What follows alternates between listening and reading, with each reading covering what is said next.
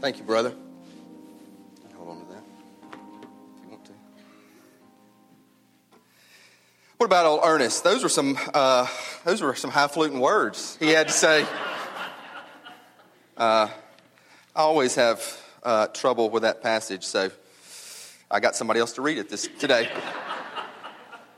No, we really want to highlight, like Heidi said in children's time, the gifts of the body. So we are going to be calling on more and more people to read God's word. So very thankful for Ernest today, and also all of you. So if you read or if you listened, that was in Acts 2, and that time was called Pentecost. Now, before we get to talking about Pentecost, those of you who don't know, we have started this series in this new year, and we're calling it Spirit-Filled. Spirit-Filled. So it's a focus on the Holy Spirit through the book of Acts. And we've gotten through Acts 1, and now we're in Acts 2. But why would we do this Spirit-Filled? And I want to say this, I want to plead with y'all, because we need it. We need a Spirit filling. Now, this does not differentiate. I don't want to confuse you by like, well, don't I have the Spirit if I'm a Christian? Yes, but a Spirit filling is different, as we're going to see. You know, you could take it from the things, the problems, the challenges in life. You know, I'm going to a funeral today, right after church.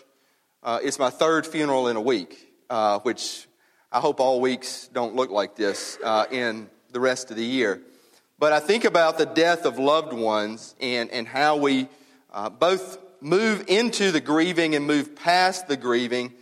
There are natural resources at our disposal. Whether you realize it or not, you are a natural resource as a friend or family member of a loved one. I hope to be today a natural resource for family members who are suffering the loss of a loved one. But there is something that many of us miss out on, and that is the power of the Holy Spirit. There is this supernatural resource. And not only, I miss out on it, okay? I mean, I was convicted in the fall that I need to be more Spirit-filled. And that doesn't mean being loud or being more worshipful. Sometimes it may mean being softer.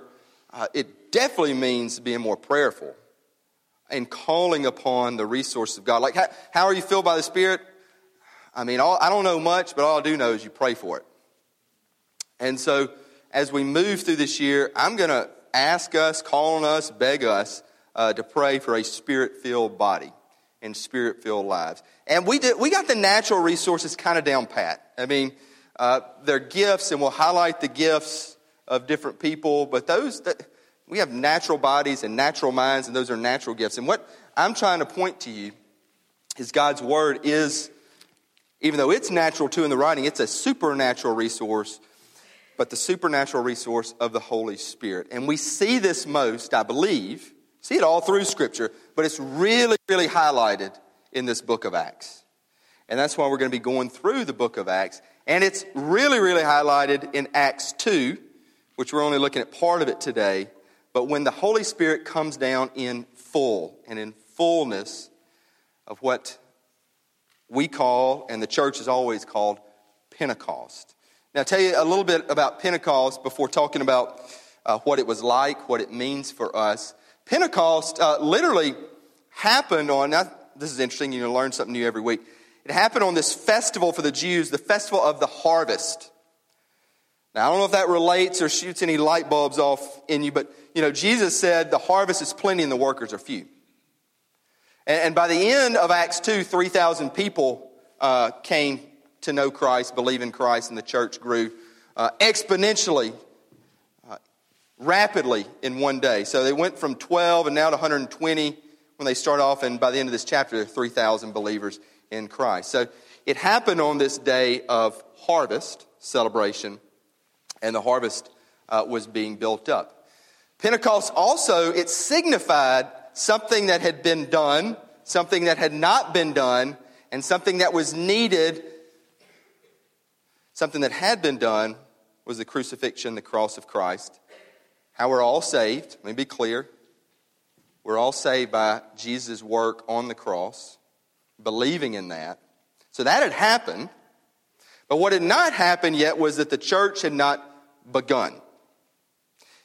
And it began here.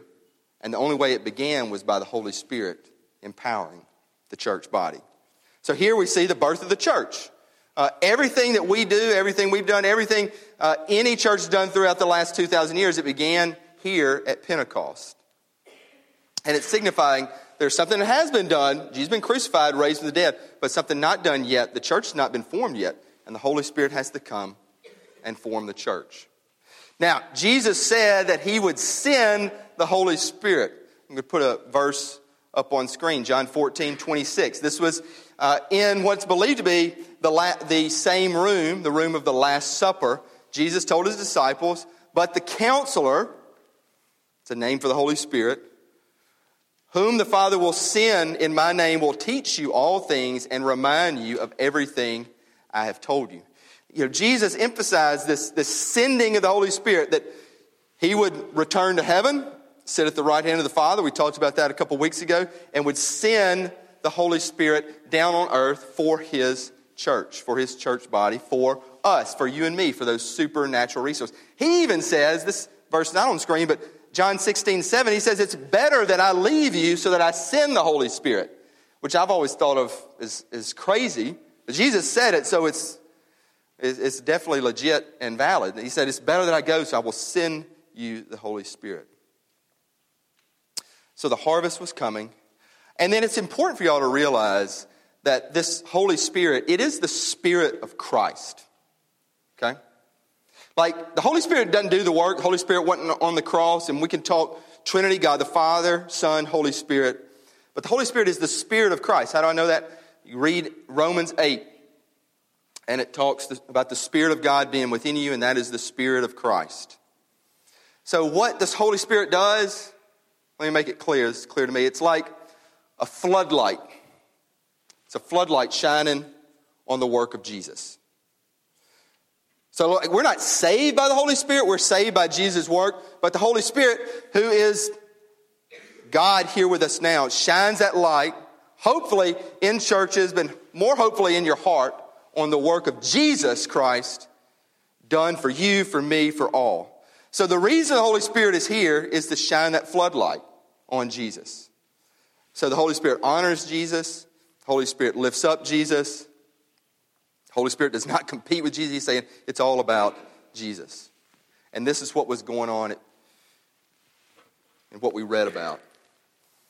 That now these disciples had this new light, this new revelation, this new knowledge of what Jesus had done for them and who they were. Now, what was it like? This is, to be honest, this is crazy. This is highly, highly supernatural stuff. Some folks love this stuff. Some folks really question this stuff. But I truly believe that it happened. I believe it was literal. So let's just break it down real quick. What was this time like Pentecost? What was it like? What was it like then?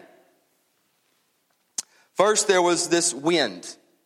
So I really believe there was like this rushing wind going through doors or windows, or no doors and no windows. But there was this wind that was not natural, that was from God.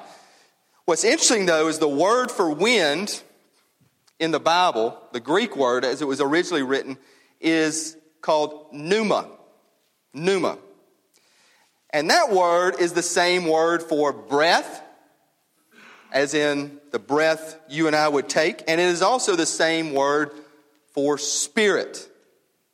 It is the same word, when it says here the wind came down, it's the same word that was in Genesis 1:2, when it said the Spirit of God was over the waters. It is the same word that you would find, you biblical scholars, or hopefully you know your Bible more and more, but in Ezekiel 37, where it says the wind of God, the breath of God made old bones new.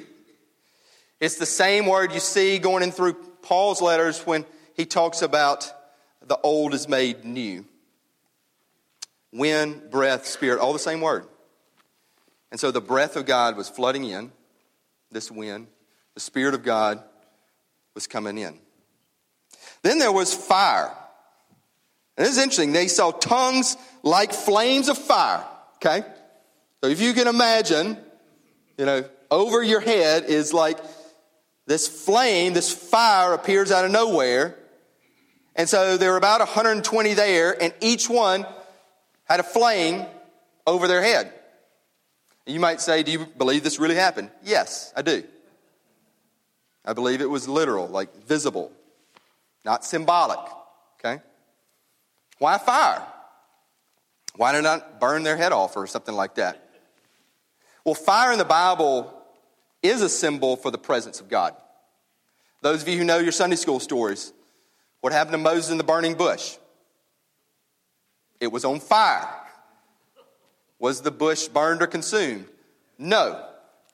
Those of you who know your Sunday school stories, the Israelites were led by Moses by a cloud, but also a pillar of fire.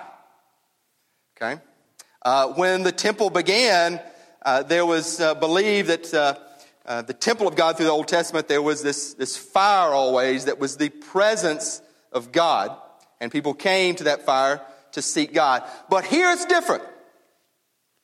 There was not one fire. There was not a bonfire. You tracking with me? There were individual fires over each individual person, divided. And, I love how God works. I say no accidents in Christianity. Sometimes y'all see it in your own life, but I see it often in our services. I had no idea what, Heidi was talking about, and some of you might say, well, you should have an idea. I mean, I kind of did, but the whole puzzle thing, you don't know what folks are going to say.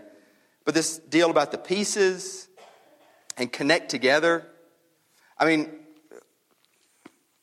what we just read and the tongues of fire is highlighting what Heidi said, because God is now saying, my presence, the Holy Spirit is in each of you individually. And together, they fit to make the church body. But this is very different, and it should be very good news to you, and that you have the Spirit of God in you. You don't have to go somewhere to get it. You don't have to go to me or another Christian leader or a building. The Spirit of God is in you. That is what this is saying, that it's divided. Jesus said, Luke 3:16, he said very simply, actually John the Baptist said, he will baptize you with the Holy Spirit and fire. So fire was a symbol of the presence of God.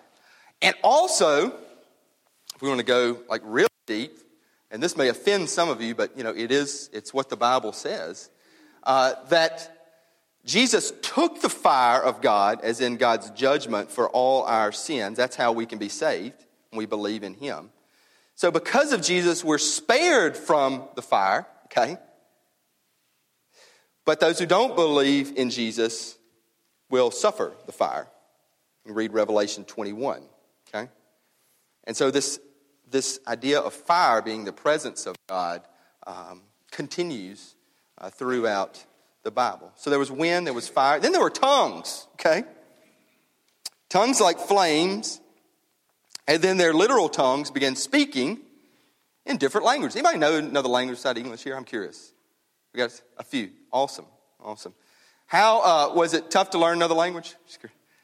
Do you really know it? Okay. I'm just joking. I mean, I've tried to learn French, and now I can say I speak a little broken redneck French, okay? But it's taken, my whole life just to speak broken redneck French, okay? But here, they're just all these languages coming forth, and you could say, do you believe that really happened? Yes. Why? You're what's the point? Well, first, I believe it was just a supernatural miracle and just an evidence God wanted to show. It also ties to Scripture.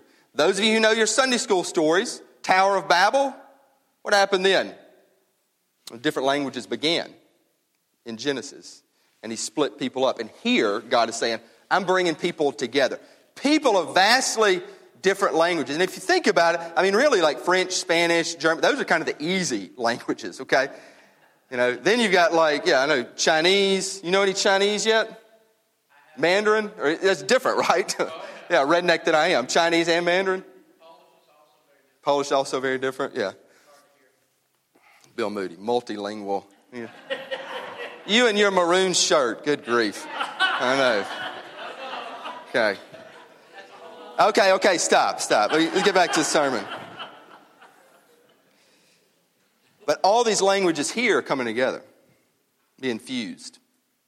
So this is a reflection of who we should be. And actually Moody does, despite the maroon shirt, make a great point. Polish, he adopted a Polish girl because God had called him. Adopted two Chinese boys, God had called him. You know, so here you have the global church beginning. And they didn't realize at the time, they were primarily, I think, all Jews.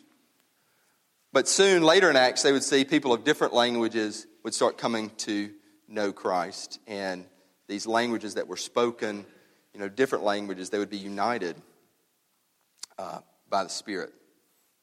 And there's something much greater that holds us together as the church, the body of Christ, as citizens of the kingdom, than just a different language. And then last, what was it like?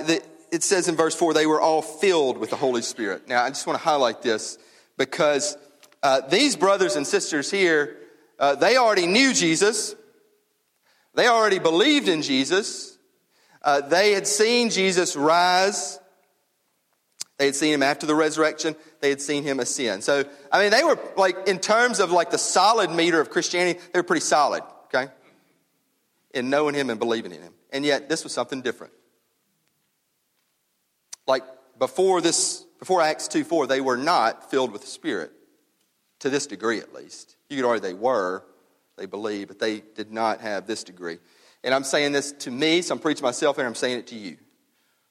Because I believe in Jesus. And I know Jesus, I have a relationship with him. And many of you believe in Jesus and know him. Are we filled by the Spirit? So I'm saying this is something different. This is actually something that can happen after we believe and we know. This is something I desire. It's something I desire for you, for us. So what does this mean? What does it look like? What does Pentecost mean now?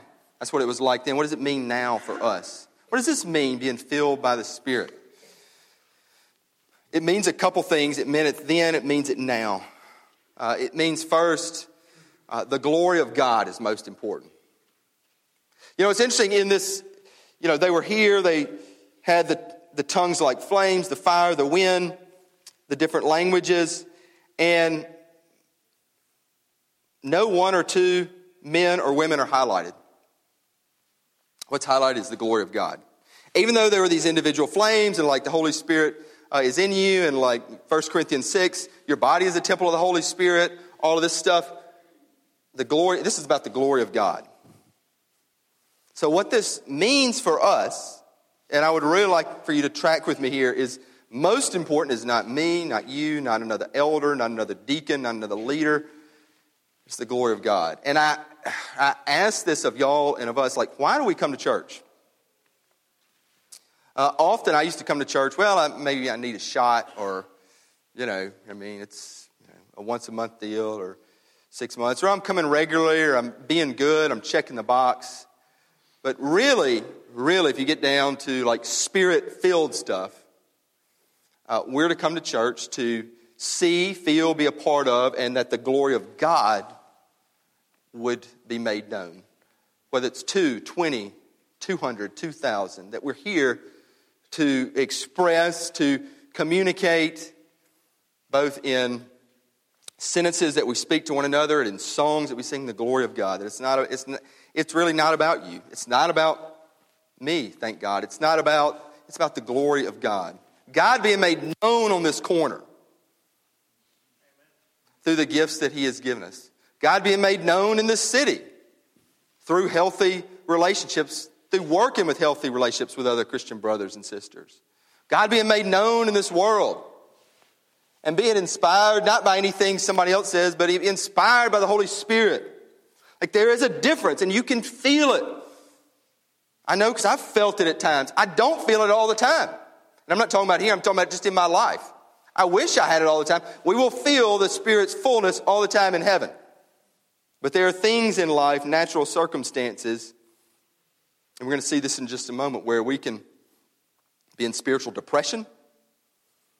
We can get out of spiritual depression and be Spirit-filled. But the main thing is the glory of God. The other thing this means for them then and us now is what I just call world evangelism. The global church. I've already highlighted it, but again, languages and all these different countries that he mentions, that Luke mentions, ties into Acts 1:8. You will be my witnesses to the ends of the earth. I'm sure at first they were like, man, what does that mean? And then, moments, hours later, they're speaking in all these different languages. But this does mean, our call, both as a church on the corner and any church, is to reach both people and neighbors and a city, but also nations. That it is a nation call, going to the ends of the earth. A person, a church with a heart for missions, I believe, has Jesus' heart. And you're like, is that your opinion? No, I just see it all through Scripture. You see it here. So having this heart for nation, and you may be saying, man, that's not me, that's fine. But we can pray for brothers and sisters. I think one of the biggest issues right now globally for Christians is just persecuted Christians, who are, whose churches are ransacked and who meet underground and threat of death, all that. That really happens today, And I at least want to do what I can to highlight this. But there is something worse. Something worse is unreached people groups who live all their life and never hear a word of the gospel or know a Bible or never set foot in a radius of a church. And that's really real. And so I've talked about this. I think one of the calls of my life is at least to encourage, to equip, to help reach unreached people groups with the gospel. It's the heart of Jesus. So we pray Spirit-filled is our heart too. But let's get back to you and us and me and here, okay? Get out of the world thing. This means for us, Acts 2, Pentecost, Spirit-filled, it means the resources that you have. The resources that I have. Resources for what? To defend against Satan. Do I believe Satan is real? Yes. Is he like a literal person? Yes. Does he have a demonic horde? Yes. Okay. Why? Because it says so in the Bible. So to defend against Satan, the resources we have is the Spirit of God. Now, we are attacked in many ways. Sometimes there are natural attacks through thoughts, even dreams, feelings, emotions, anger, lust, greed, all these things. Do we call on the Holy Spirit? Say, fill us with the Holy Spirit. I want to highlight a hymn. Actually, it's a symphony. Forgive me, a symphony by Gustav. I don't even know if I pronounced that right. There's my language for the day. I think he's German. Gustav Mahler.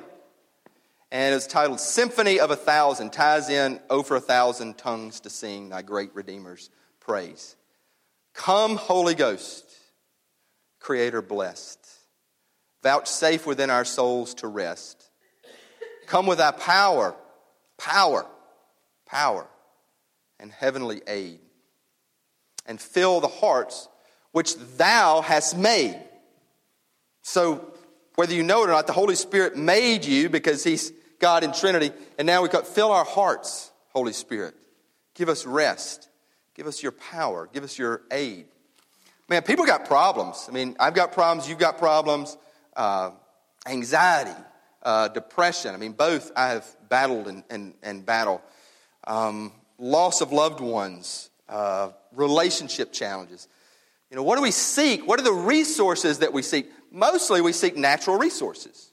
We pick up the phone, call a friend, give me this word of encouragement. Let me know I'm loved, brother, sister, friend. Or we seek out good works. Let me prove to myself that I'm actually doing okay, that I have a life. I'm calling us to seek the resources that are supernatural. The Holy Spirit. You're like, well, man, that doesn't really work for me. Have you ever tried? Would you try again? Resources, that's what it means. And then also it means restoring people who are broken. Like, where'd you get that out of this? Well, these were broken men and women. They had been hurt. They had hurt one another. I mean, John and James, if you know your Sunday school stories, they asked to sit next to Jesus in heaven. I'm sure, that brought up some animosity from other disciples. Peter, they probably still didn't trust Peter. I mean, he denied Jesus, And there was brokenness. And these were folks who were being hunted. Roman soldiers still trying to kill them. They were just broken. And now they were restored. So I'd ask you today, are you broken? Well, I know the answer to that. We all are broken. How are you broken? Are you being restored? Does your brokenness come through death, loss of a loved one, loss of a relationship, loss of a dream? Loss of a dream for a child? How are you broken? You don't have to answer, but I'd encourage you to tell how you're broken to the Lord and ask that He restore your soul. And what this means for us today is that He will, because these become restored men and women again, who still face brokenness, but they're Spirit-filled. And now quickly, just to close up, what's the response we see here? And this gets into the last part of the passage that Ernest read. And we'll get into this more next week because it's one long sermon. And it is a long sermon, actually, that Peter preaches. But the first response is that people mock. People mock then and now. Anybody ever been mocked here? And I'm not talking about like just your average, normal, like bullying in middle school. But like mocked for your faith. Mockers then, mockers now. Unfortunately, there will always be mockers until Jesus comes again when Satan's fully defeated. Because it's a big tool of the devil to mock. And they're like, hey man, they're crazy. Those Christians are nuts. Give me a break. Bible geeks. Here it's interesting, the mocking is turned over. Here they say, they're drunk on new wine. Now the mocking is often, they don't drink at all. They're holier than thou. The mocking is reversed. So one response to being Spirit-filled, and you need to know this, is just you're going to get mocked. You're going to get mocked. And it's not that you need tough skin, you need Spirit-filled. You need to find your approval in the Lord. You need to find your reason for being in the Lord. You need to have thick, tough skin and a soft heart for that person that mocks you. And you pray for them. And it's hard to pray for them, by the way. So one response is always mocking. Another response, though, is a changed man or woman. And we see this with Peter.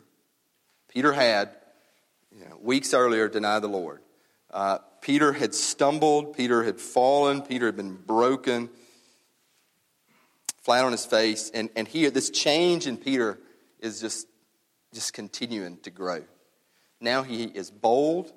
Now he is clear. He begins quoting Scripture. He's been going into the Word. There's a supernatural change and Spirit-filled. I believe with everything I am, this is what happens to Peter. It can happen to you as a man, as a woman, a supernatural change where there's clarity and boldness and just a lack of fear and a trust in God. What this tells me about Peter is, one, spiritual depression is possible. Because I don't want to just highlight the good, but he was spiritually depressed. But it's also possible to get out of that. Okay? So I do believe some of you are spiritually depressed, but the Holy Spirit can get you out of that. I also think that this shows us that backsliding is possible. Peter's come out of it now, but he backslid into a place of doubt and like shame. But then most of all, it shows that the grace of God covers a lot of sins. Because you and I, as far as I know, we hadn't denied Jesus to his face. And Peter did. And yet he is used so mightily by God, throughout Acts and beyond. So much so that when they're putting him to death, he says, I don't want to go the same way. Throw me upside down. So I don't know if his crucifixion was upside down. Changed person. Another result or response is when you're spirit-filled, you look into God's Word. Peter's quoting the scriptures of Joel. And I really encourage us. I think sometimes it's like, man, I get this way. It's perfunctory, man, I got to do my Bible reading today. I can check it off, got nothing out of it. I get that. That's why I pray that the Spirit will illumine Scripture to illuminate our eyes and that we will grasp the connection. History is really his story. And that's why reading all of the Bible, knowing the Bible, and it takes years, decades of life, okay? But don't let that be an excuse. History is his story. And that also shows that every day matters. Today matters. Your life matters. The events in your life matter. And then last, it just says the last days. Peter says, in the last days, he quotes Scripture. In the last days, the prophecy. We're in the last days. Now, I'm not trying to sound hokey pokey. I'm not trying to say like Left Behind stuff. But last days, if you take all of human history, there's thousands upon thousands, 10,000 years. So we've been in 2,000 years of the last days. The last days, the church has always believed, is when Jesus ascended to Jesus comes again. So we are in the last days. So most important right now is that we, you, me, people be right with God. And so I'd ask you, most importantly, are you right with God? I don't want to translate that to make it clear, but it's so churchy. I sometimes just don't like to say it because it's like we've heard it all. Are you saved?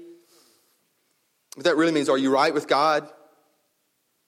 How do you get right with God? Jesus Christ.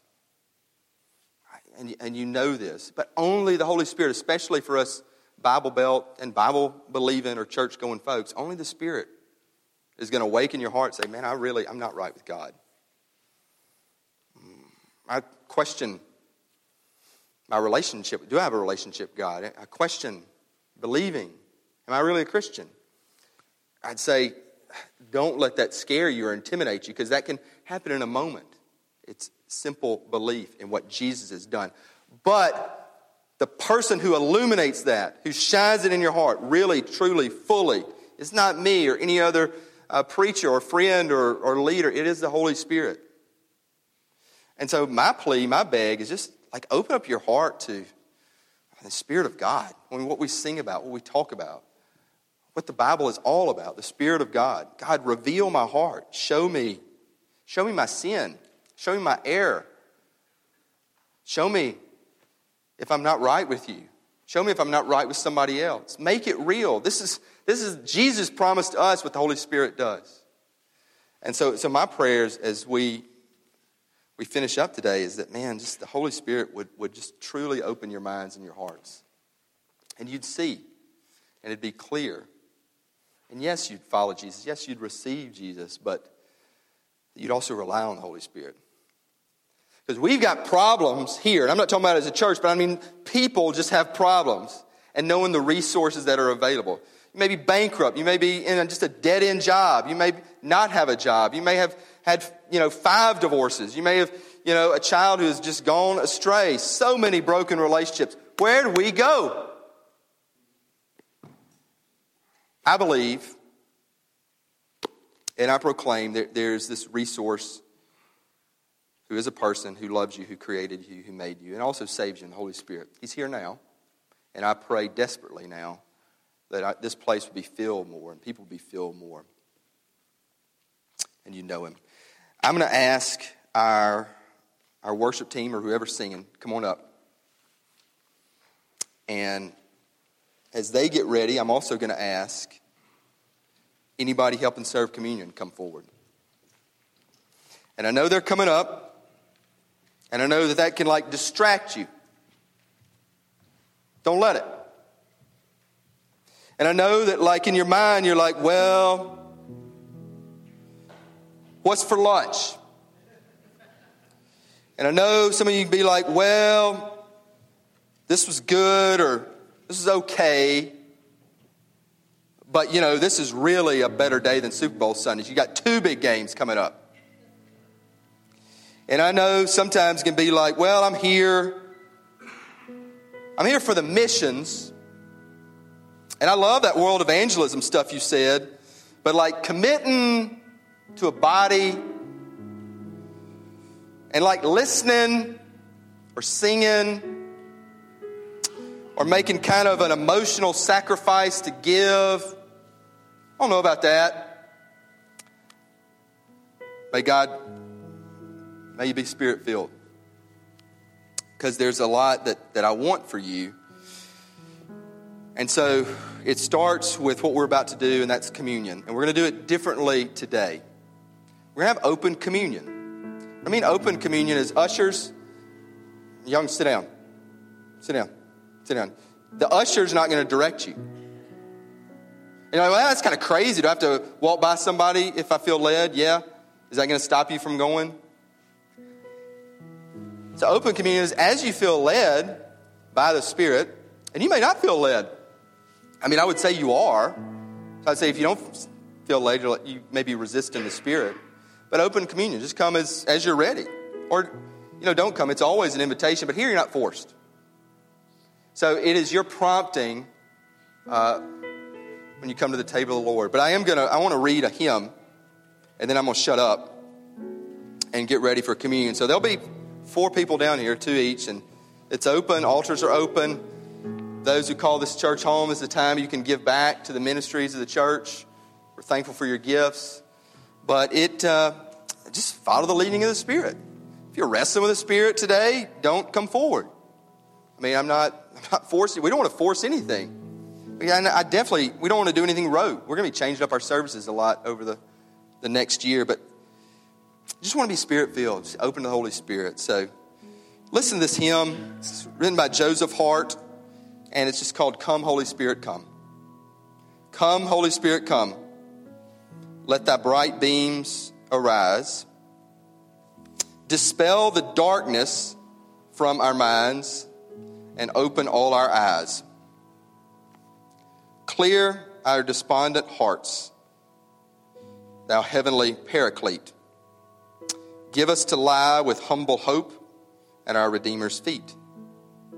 Convince us of our sin, then lead us to Jesus' blood, and to our wondering view reveal the secret love of God. Dwell therefore in our hearts, our minds from bondage free. Then we shall know and praise and love the Father, Son, and Thee. I ask you to pray with me. God, I just fill this place on Sundays and all days with your Spirit. Forgive us when we resist your Spirit. Forgive me when I let myself fall prey to depression or anxiety or questioning. Forgive those who do the same here. Forgive us when we hurt one another. Forgive us when we don't look to you for our hurts. Forgive us when we rely on ourselves and how good we are and don't see the greatest good that is you, that is so available. Free us, save us, heal us, redeem us by the power of your Spirit. It's all real. It's all here. Let us feel it. Let us see it now. And if people don't now, later today or tomorrow or whenever. But come, Holy Spirit, come. Spirit of Christ, make yourself known. In your name, Jesus, amen.